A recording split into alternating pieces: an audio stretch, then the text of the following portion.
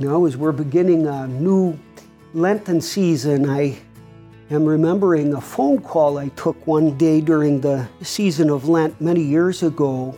A man who wasn't a member of my church, I didn't know him, but he called me to ask when he could resume whatever it was that he had given up doing for the Lenten season. He was arguing with his wife about that. He thought that he could take up whatever it was he'd given up again on the afternoon of Good Friday, or at the latest on Holy Saturday. But his wife insisted that he ought to wait until after church on Easter Sunday to resume. So he thought, as a pastor, I could settle this big question of his. Well, I wasn't ready for it. I had never really pondered that sort of thing before, so I think I agreed with his wife. And then the conversation didn't last much beyond that. Afterwards, I was thinking that if I had been more prepared, I would have suggested that instead of giving up chocolate or beer or whatever it was, that he ought to give up guilt for Lent. Here's what the psalm writer says in Psalm 32, verse 5. He says to the Lord, I acknowledged my sin to you, and I did not cover up my guilt. I said, I will confess my rebellion to the Lord, and you forgave the guilt of my sin. What a wonderful thing to know that God forgives the guilt of our sin. All of us, I'm sure, feel guilty from time to time, and it's an unpleasant thing when we recall something we did or something we didn't do, something we might have said, something we maybe didn't say when we should have. On the one hand, that feeling of guilt is actually a healthy thing. It means that our conscience is alive and that it's tender.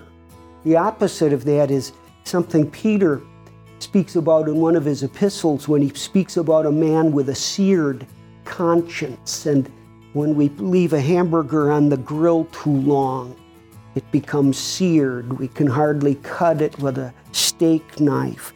And when our conscience gets that way, it probably means that we've been overruling it and ignoring it too long, and it takes a lot for our conscience then to wake up.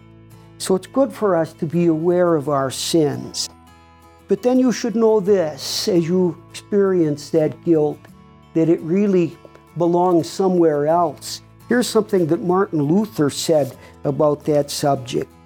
He says, now we know where our sins are laid. The law lays them on our conscience and sticks them in our chest.